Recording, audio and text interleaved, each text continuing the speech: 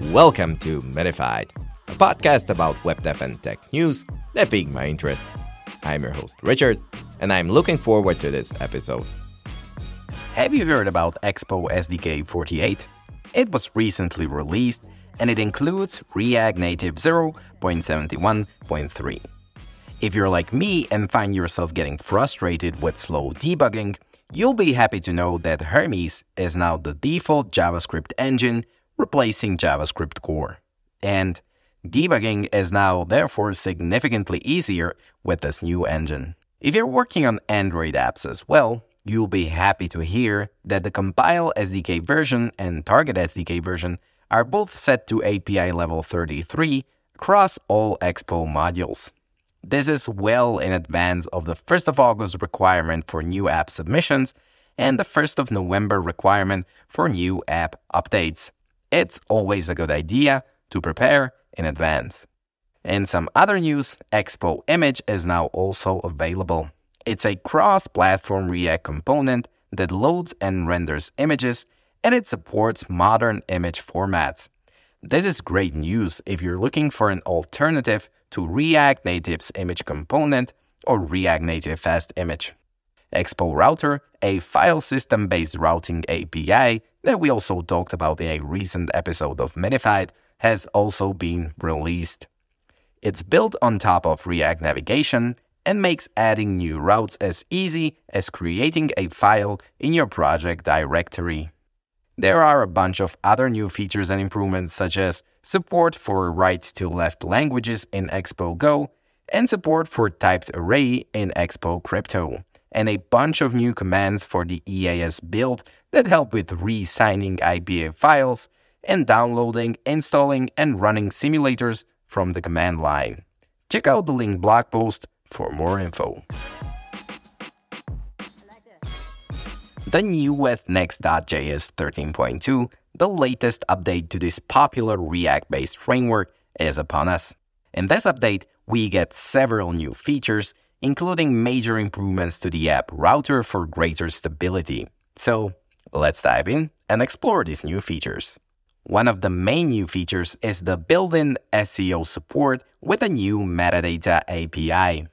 This new API allows you to set static and dynamic meta tags easily.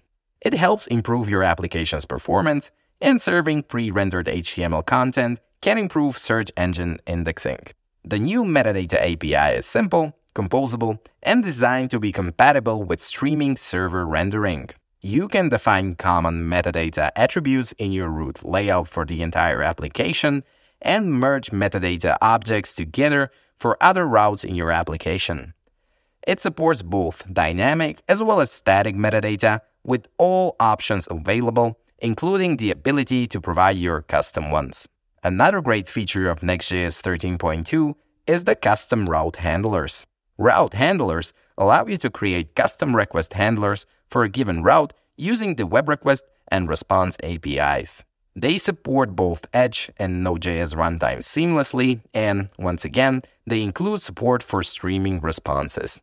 Route handlers use the same route segment configuration as pages and layouts, so they support long-awaited features like general-purpose static rendering and revalidation. Lastly, this update includes MDX for server components. For those of you who don't know, MDX is a superset of Markdown that lets you write JSX directly in your Markdown files. With 13.2, you can now use React components inside Markdown, server-side only.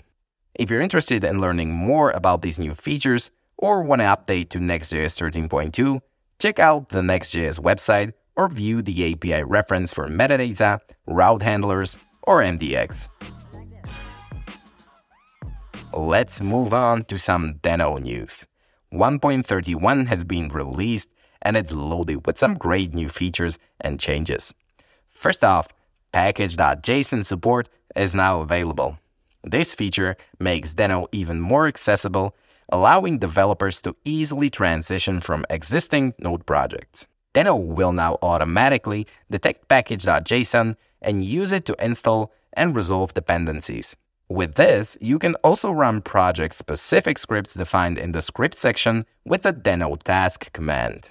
It's important to note that support for scripts is currently limited to simple scripts, but the team is working on adding support for more complex programs in upcoming releases. The Node API is now stabilized, which means the unstable flag is no longer needed when using NPM packages that rely on Node API.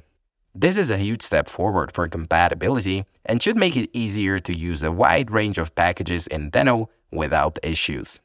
In addition to this, the compatibility layer for Node.js is now embedded directly in the Deno runtime itself, instead of being provided using a collection of polyfills implemented in user-led code in Deno standard library.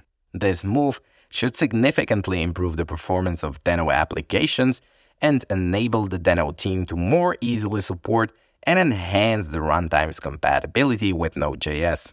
Another cool feature in this release is that NPM specifiers are now supported in remote modules, which means that importing a remote module that depended on an NPM package no longer requires the aforementioned unstable flag. To upgrade to Deno 1.31, simply run Deno upgrade if you already have Deno installed. If you're installing Deno for the first time, you can find the installation instructions on the official Deno website. Recently, we have also got some exciting news about web containers. For a bit of a backstory, in 2021, StackBlitz announced a new operating system called Web Containers, which basically enables Node.js to run entirely inside the browser. Millions of developers have used web containers every month through the StackBlitz editor and other applications that are powered by web containers. Fast forward to recent days, the Web Container API is now available for public use.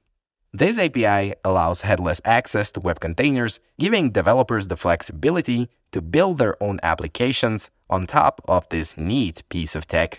So, what can you build with Web Container API? The possibilities are endless. For example, you could create interactive coding tutorials, production-grade web IDEs, AI applications that run entirely inside your browser, and low-code or no-code environments. The key features of the Web Containers API include an in-browser file system, a development server, and a Node.js command line.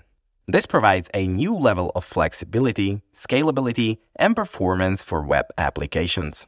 If you're interested in trying it out, head over to webcontainers.io and check out the Getting Started guide.